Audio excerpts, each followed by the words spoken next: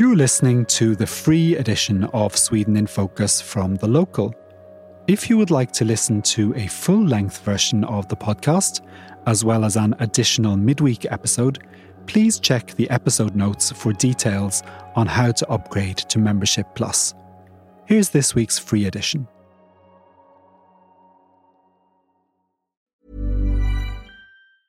Many of us have those stubborn pounds that seem impossible to lose, no matter how good we eat or how hard we work out. My solution is PlushCare. PlushCare is a leading telehealth provider with doctors who are there for you day and night to partner with you in your weight loss journey. They can prescribe FDA-approved weight loss medications like Wegovy and Zepbound for those who qualify. Plus, they accept most insurance plans. To get started, visit plushcare.com/weightloss. That's plushcare.com/weightloss. Hello and welcome to the latest episode of Sweden in Focus, the Local's weekly podcast casting a curious eye over the latest news from Sweden. We're recording this episode on Thursday, the 16th of June. Coming up on this week's show, we're going to meet someone who moved to Sweden after studying the country's performance in international rankings. We will seek to untangle Sweden's budget mess.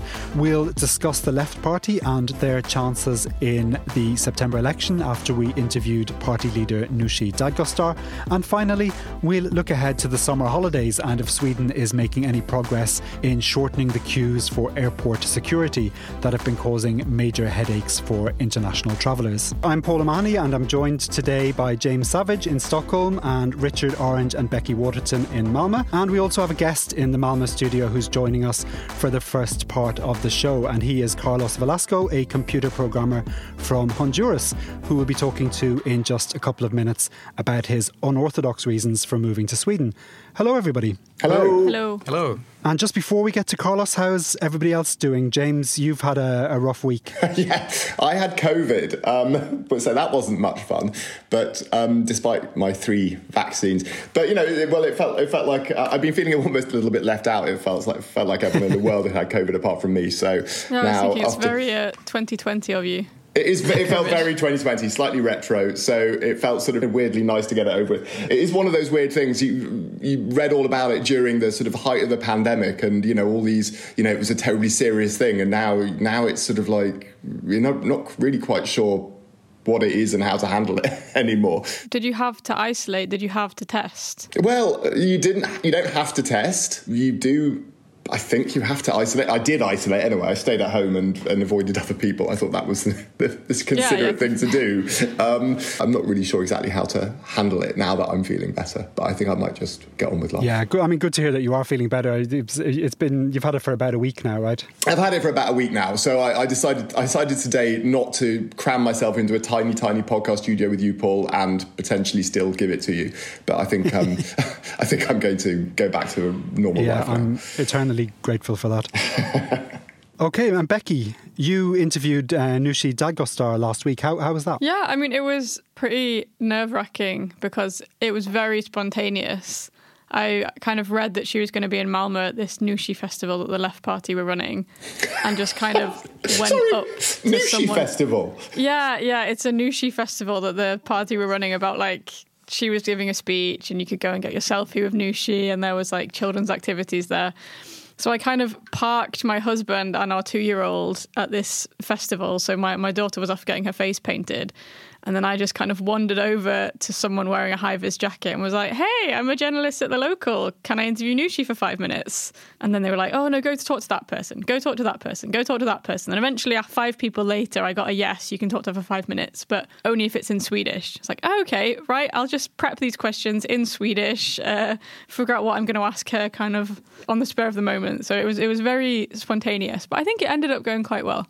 And Richard was like messaging me questions like, oh, ask her about this, ask her about this. So we ended up getting a good interview out of it. Yeah, that is quite stressful. And we'll be talking about it a little bit more later. And Richard, you had to queue for an emergency passport this week. How was that? It was surprisingly life-affirming, actually. So people were there from like 4 o'clock in the morning. I finally got my passport, one of the last 4 people, at 6:30 in the evening. But what was great was just how helpful everyone was to each other and how everyone sort of spontaneously organised and made lists of who's in the queue when. You got blankets.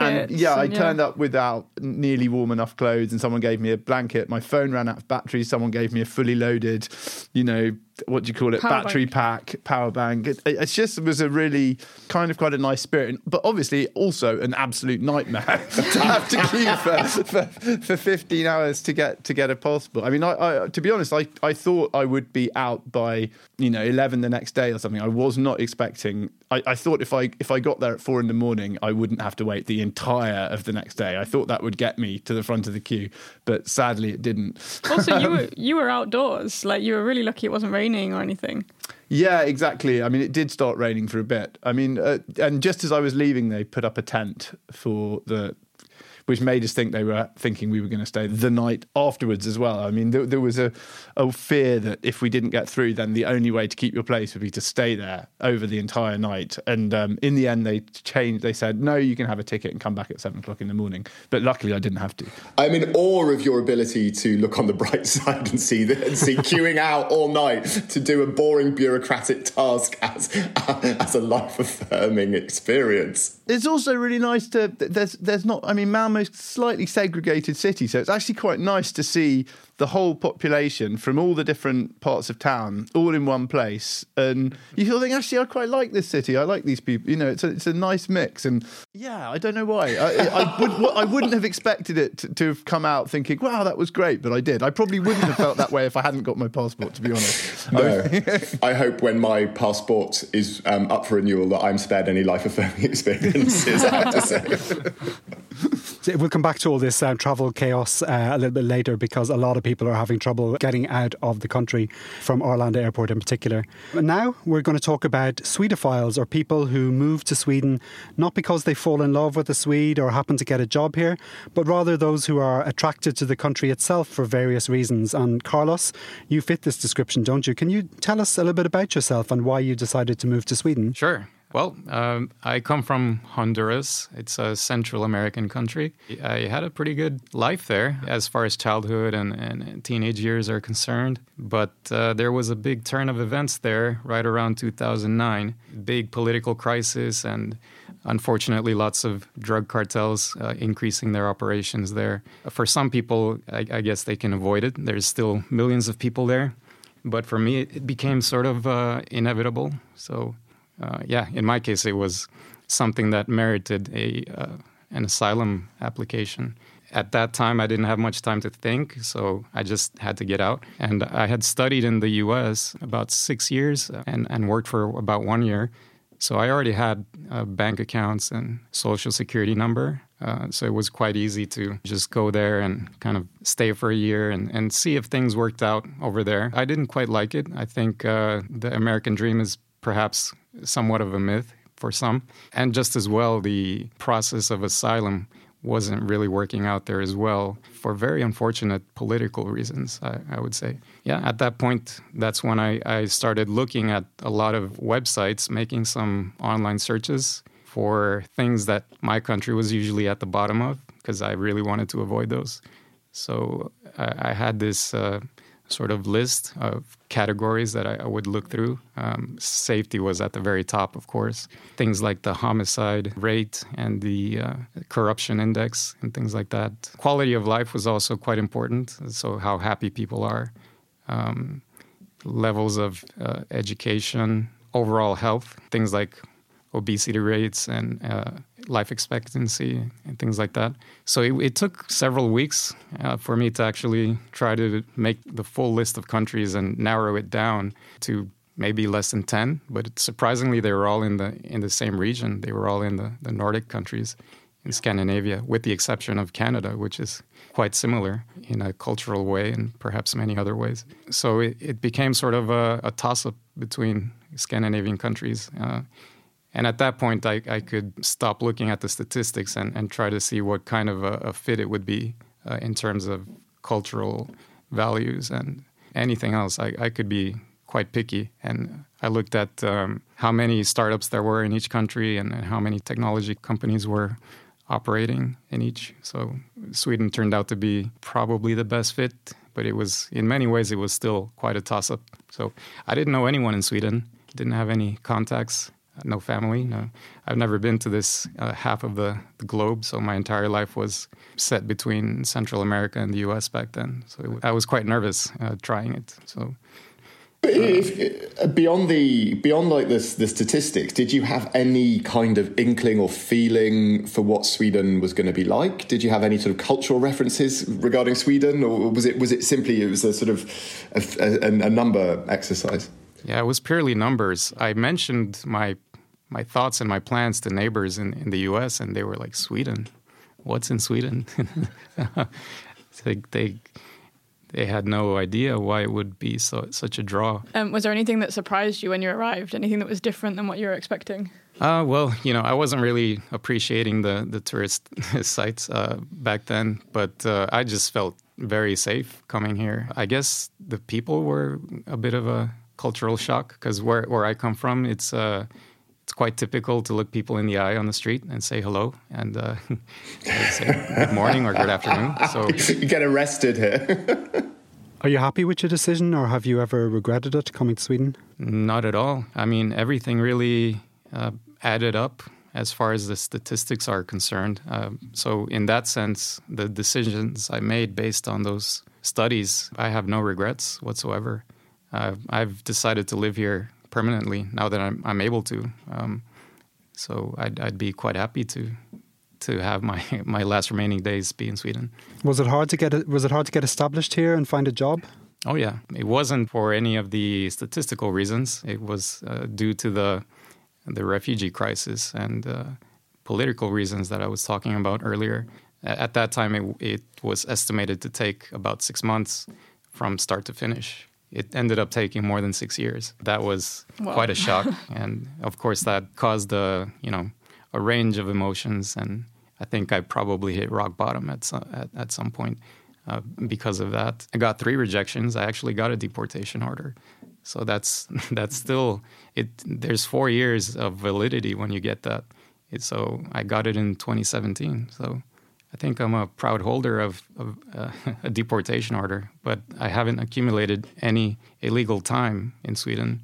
And that's a bit of luck because I managed to switch over to a work visa almost instantaneously.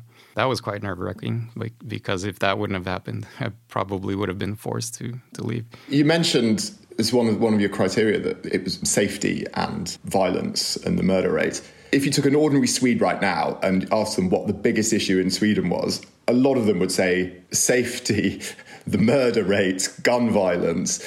Coming from somewhere like Honduras, which has got this kind of problem multiplied, how do you look on that Swedish debate? How do you sort of feel when you hear people talking about it like that in Sweden? Well, I can understand it, and I'm glad that they're concerned.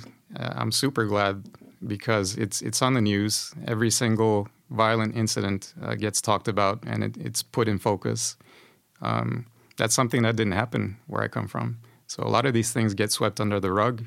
There's just not enough time to cover all of the homicides. So it seems very utopic for me and from a safety perspective to live here because I don't have to look behind my back. Some people leave their doors open, unlocked, and if you lose something, you're very likely to get it back. I'm just curious now, I think everyone would like to hear, what are you doing now in Sweden after you came here 2013 and what's life like for you now? Yeah, well, things are much better. I was able to, work my way up and get a work visa. So there's no more concerns about getting forced out of the country. I actually have my passport with me, which is something I didn't have during that entire waiting time. So between 2014 and 2019, I had to surrender my passport as a condition because that's the only way you can actually work. You're giving a work permit exemption.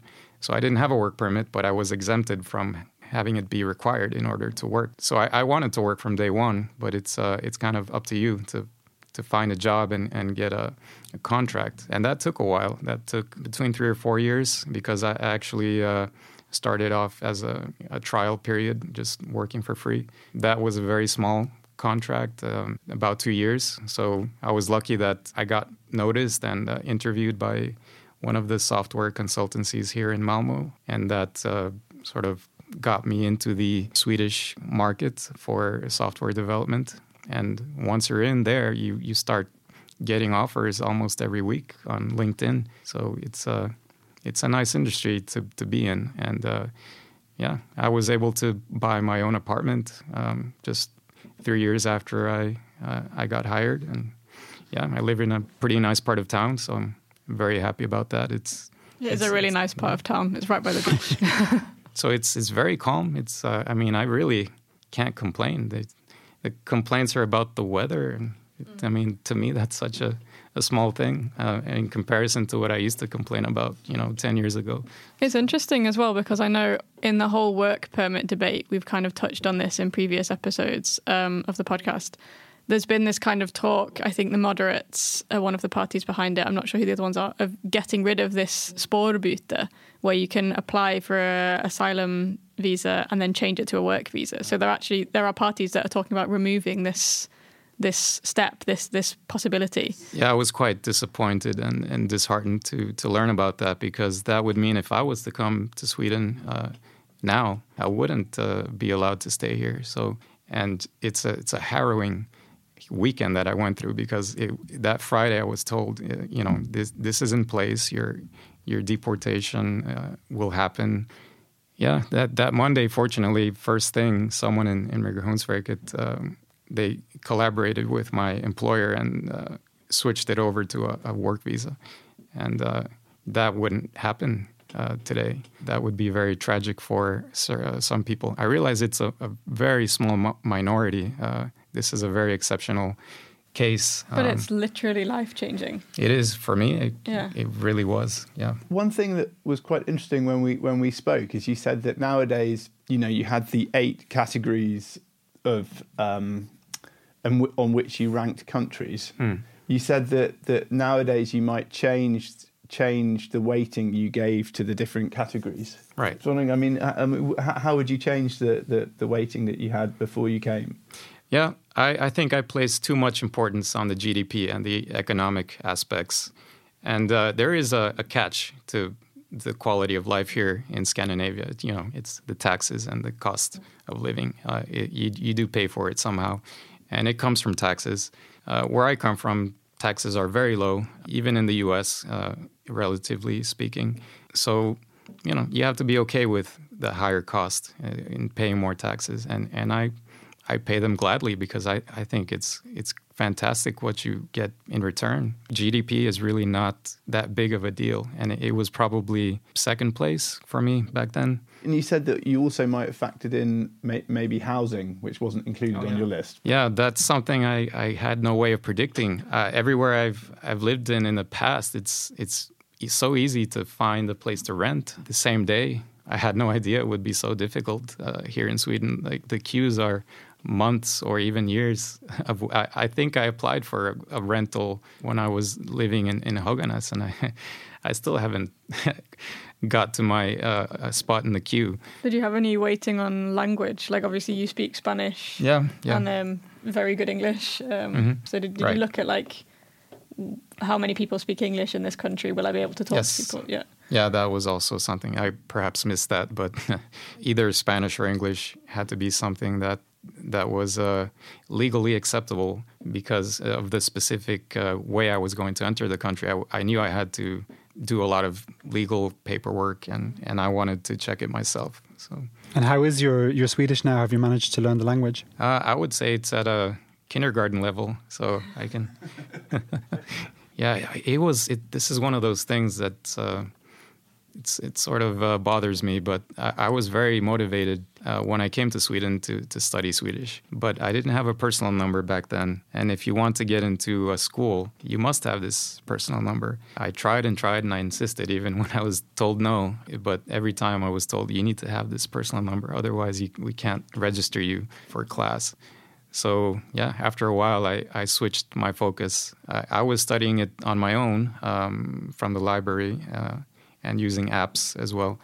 But I switched over to software. I just studied that instead. And that's what eventually led to the job I have now. And Richard, you're running a series of articles on The Local about Swedophiles at the moment. What kind of other things have people been telling you? A lot of foreigners who end up in Sweden kind of end up here by mistake. You know, it's not like France, where people dream of going to France and, you know, living on brie and nice red wine and writing their novel. Or you just end up here by mistake. But when I came here, first I met a German girl who was a statistician, and she had, you know, decided to move here partly because of that. And then I worked at Radio Sweden, and the editor there, Chris Boswell, is a kind of Eurovision obsessive who, when he was a teenager somewhere in London, was already obsessed with Sweden and came here because of that. And I've met quite a lot of those people since. There's also social democrats, people who are really committed to a kind of social democrat society and see Sweden as a kind of ideal exemplar of that. And you get people moving from South America, particularly quite often from sort of Latin countries, which are a bit more chaotic, and they're sort of seeking the sort of stability and the order that there is in Sweden. And the other thing is music, like Sweden has a bizarre type of metal scene, like melodic metal, stuff I know nothing about, like thrash metal. And my neighbours in Malmö are Italians who are obsessed with, you know, the Swedish melodic metal. And it's enough to move country just to be near to that thing, which I find fascinating, that people are willing to uproot their entire lives just because of they're going to the sort of the capital of melodic metal, you know? Because as someone who kind of, you know, I'm really fascinated by Sweden, but I would not have really chosen to come here. And so I find it fascinating that there are people who have. And since I put out some requests on the sort of various expat pages, and I got so many answers from people like Carlos, who came for because of they'd sort of studied the numbers, or from people who came for music or design. Well, you said that I'm one of these people. And Becky is one of these people. You can out yourself now, Becky. Yeah. So, although for Denmark, really, the only reason I ended up in Scandinavia was because when I was choosing what to study at university, there was a lot of Scandinavian crime dramas on TV in the UK. So I was like, oh, Scandinavian studies, that sounds good. Never been to Denmark, never been to Sweden. And then just kind of ended up moving, after I studied Danish at uni, I moved over to Denmark for a master's and then met a Swede and moved here. So it was all just like, yeah, that sounds cool. I'll do that. I'll just move to a different country because I watched a lot of crime dramas. This language sounds cool. Was it what's the name? Is it Sarah Lund, the one with the jumper? Yeah, well, aren't you wearing a Sarah Lund jumper there? I can only see an arm of it.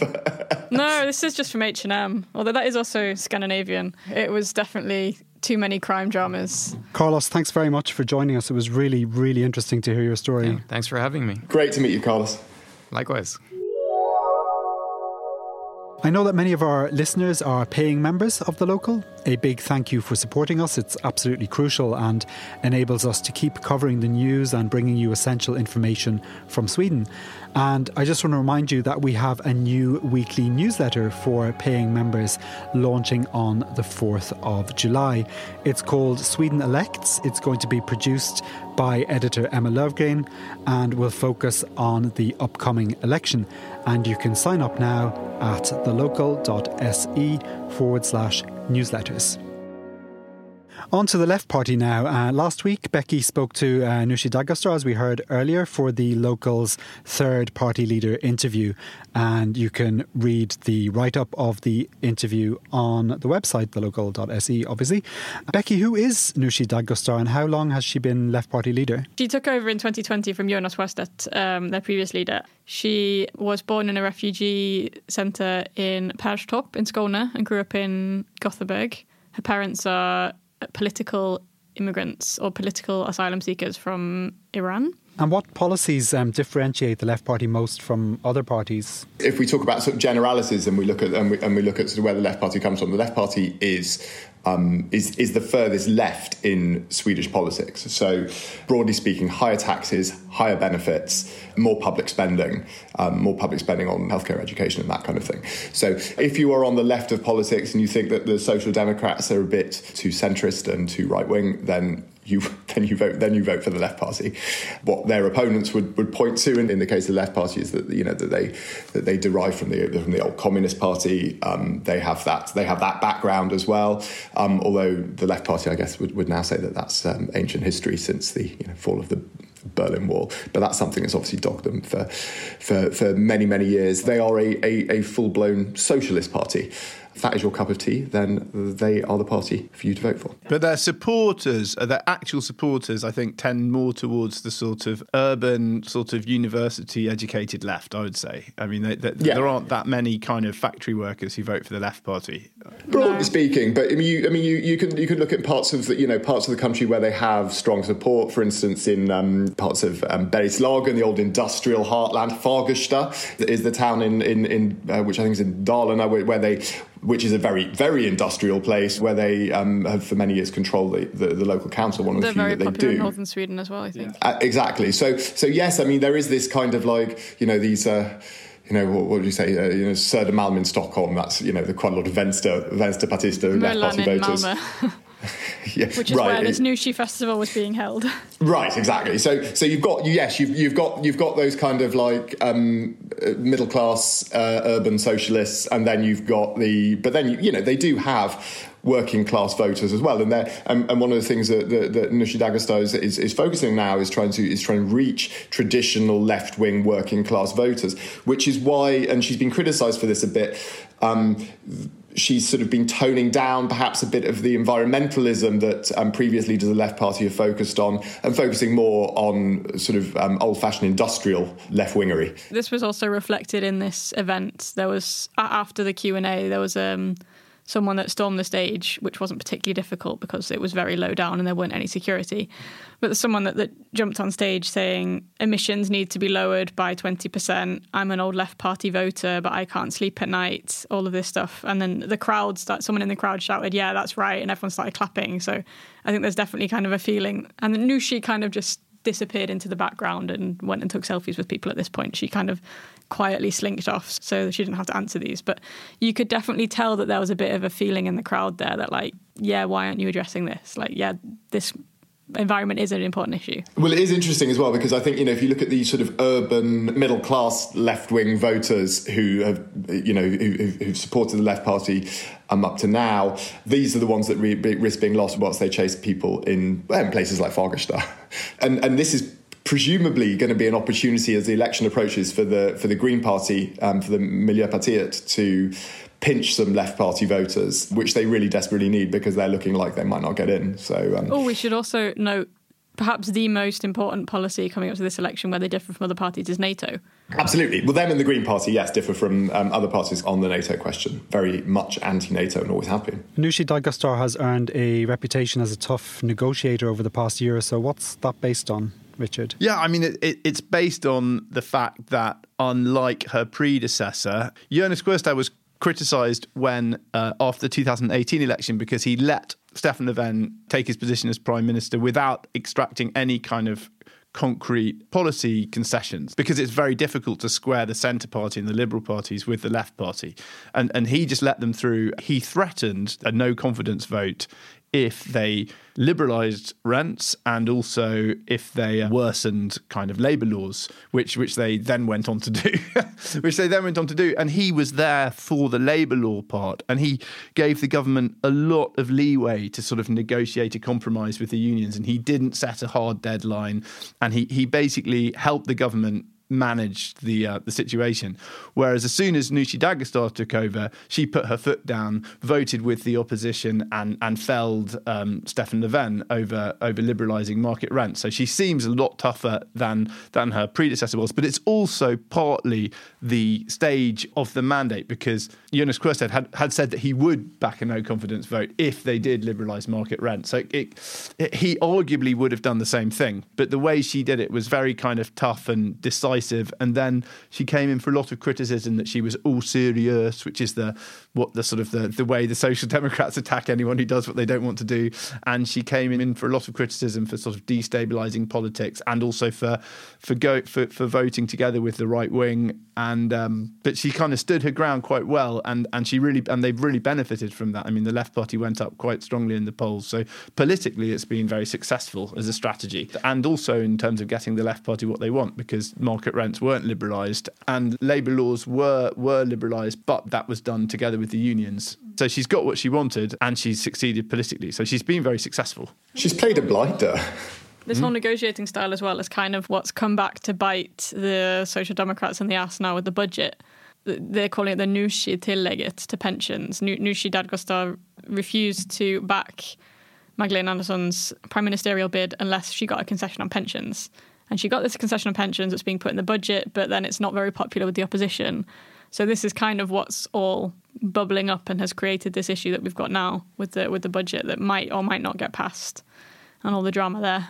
I can't imagine they would be in the government, but they kind of know that their best way of getting their policies through is to use whatever power they have over the government to kind of get concessions. But if you look at it before Nooshi Dadgostar took over, they were being accused, and with some justification, of being a doormat, that they were never going to vote out a social democratic government because the alternative for them was, a government involving the Sweden Democrats and the moderates, which was anathema to them. But I think Nooshi Dadgostar has said, well, actually, it's not all our responsibility. We are going to use the power that we have. And if there are consequences to that, so be it. We have the power, and it's our right, and our voters expect us to use it. But it also works in a sort of long-term strategic sense. So when they were trying to lure the Liberal and the Centre parties across the blockgrenzen to the left-wing bloc, it was sensible for the Left Party to keep quiet.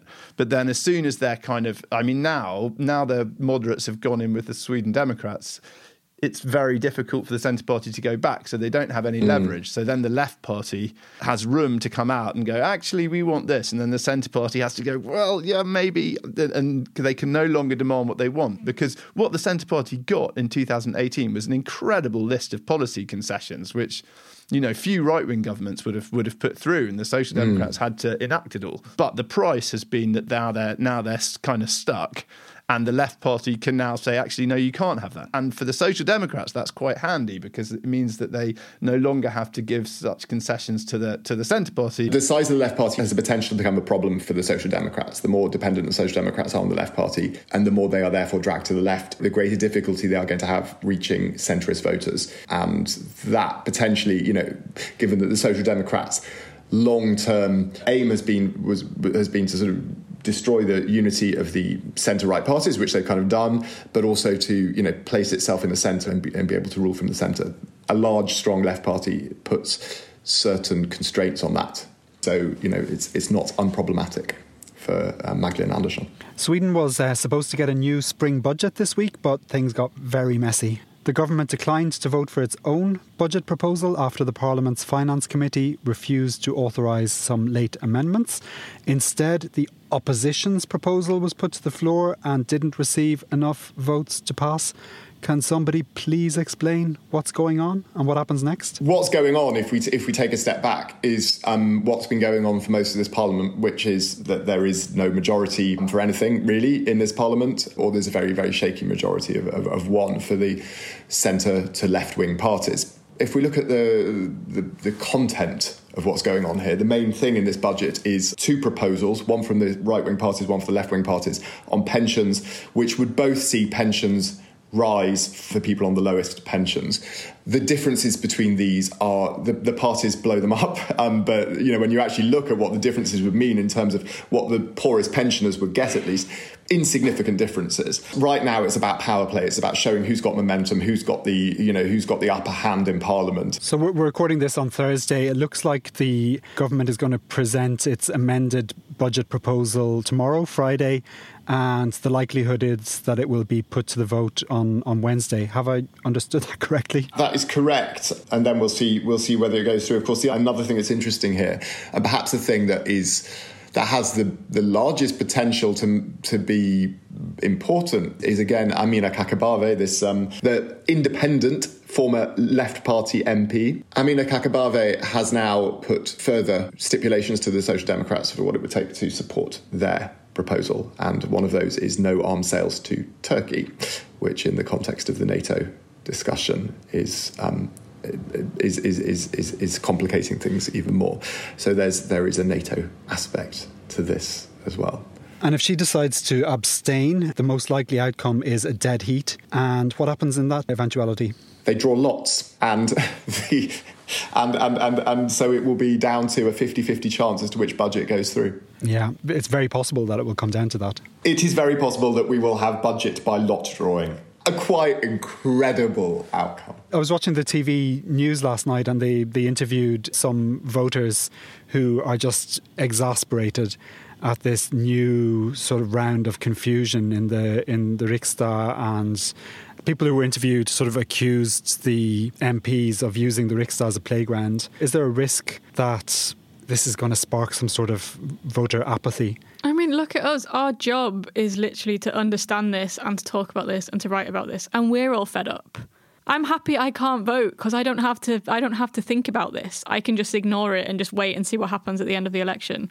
I mean, I think the benefit has to be for the right-wing parties because people will say, OK, we don't really like the idea of a government backed by the Sweden Democrats, but it has to be better than this chaos. I don't know. I think the problem we have now is not so much the composition of the government, it's the fact that it doesn't have a majority, right? So a right-wing government without a majority is going to be just as hard to manage and unstable as the government we've got now. People travelling out of Sweden this spring and early summer have faced major obstacles in the form of long lines to get through security checks at Arlanda Airport in particular, and a massive backlog of people seeking to renew their Swedish passports. If we look at the queuing situation at airports first, what's it like at the moment, Becky? So I think it's better than it has been. The last I heard, there was queues at Arlanda Airport that were around an hour long. So Arlanda reopened a different terminal this week to kind of ease that backlog. But now they're saying that the problem they're getting is that people are coming to the airport too early for their flights. What's being done to make things better, aside from opening Terminal 4 at Arlanda, which is apparently improving matters somewhat? The big issue is just staffing up. It's the same issue with the airlines, with the trains, with everything involved in travel, which is that they got rid of a lot of extra staff during the pandemic and they just haven't been able to staff up rapidly enough to meet the bounce back in people travelling. So they're just desperately trying to hire people. But also the way they've opened the terminal, they haven't just opened a new terminal, they've also redesigned it. So Terminal 4 was previously for domestic flights, but now they're using it for the entire of Ryanair's operation. I don't know how Ryanair managed to score that, but they've obviously done some kind of deal. So Ryanair basically has Terminal 4 to itself for all of its flights. But they're also bringing in some other flights into Terminal 4, and then they've created, they've put a massive, great big travelator, I don't know what it is, I think it's a sort of flat escalator to Terminal 5 so people can zip over and then go through customs in Terminal 5. They've also changed it so that if you only have hand luggage, then you can go through security in a different route. So you'll be kind of sluiced away from all the people with checked luggage. Yeah, exactly. That for departures, people who I think almost any flight, if you've got hand luggage, you can go through Terminal 4 and do all your sort of security there, and then go get your flight in Terminal 5. So that should help, but they've still got the problem that they just don't have enough people to do the security and the baggage check-in. So that doesn't create more staff; it just creates more space. And SAS have just announced a pilot strike starting in the end of June, so that's going to make life even more chaotic. And that's going to be affecting Denmark, Sweden and Norway. Also saw that the SJ, the Swedish railway operator, has a shortage of train drivers for the summer as well, because everybody's entitled to these 4 weeks of leave in a row every summer. And obviously there aren't just a magic number of train drivers who can cover for them. So I don't know, just stay at home. So basically, we've got a great article on the site of what you can do in Sweden in summer. And I would suggest looking at that and not choosing anywhere that you have to get to by train. Staycation 2022, just like 2021 and 2020. Don't you love Sweden? You better.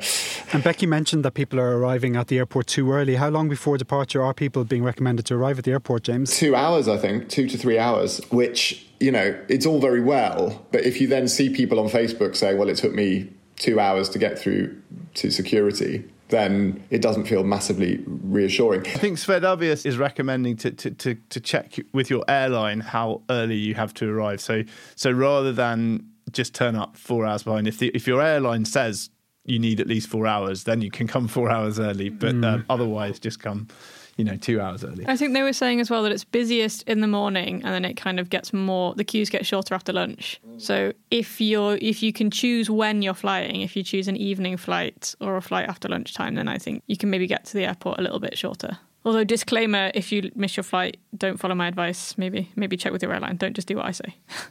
I do not want to be behind anyone missing any flights. always check with your airline. For people travelling with children, there's a special line in Terminal 5 for families with children. When I was there, the child gate was completely empty, so you could just sail through if you have children. So next time I travel, I'm going to borrow someone's children.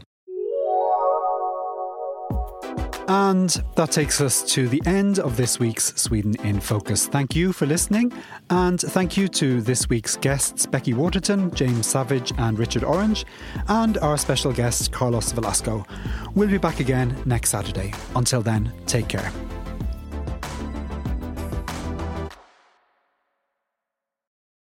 That's all for this week's free edition of Sweden in Focus. If you'd like to hear a full-length version of the podcast each week, as well as an additional midweek episode with more interviews and analysis, please upgrade to Membership Plus. Make sure to check the episode notes for details on how to upgrade. Sweden in Focus is a podcast by The Local Europe. Our sound engineer is Rhys Edwards. The publisher is James Savage.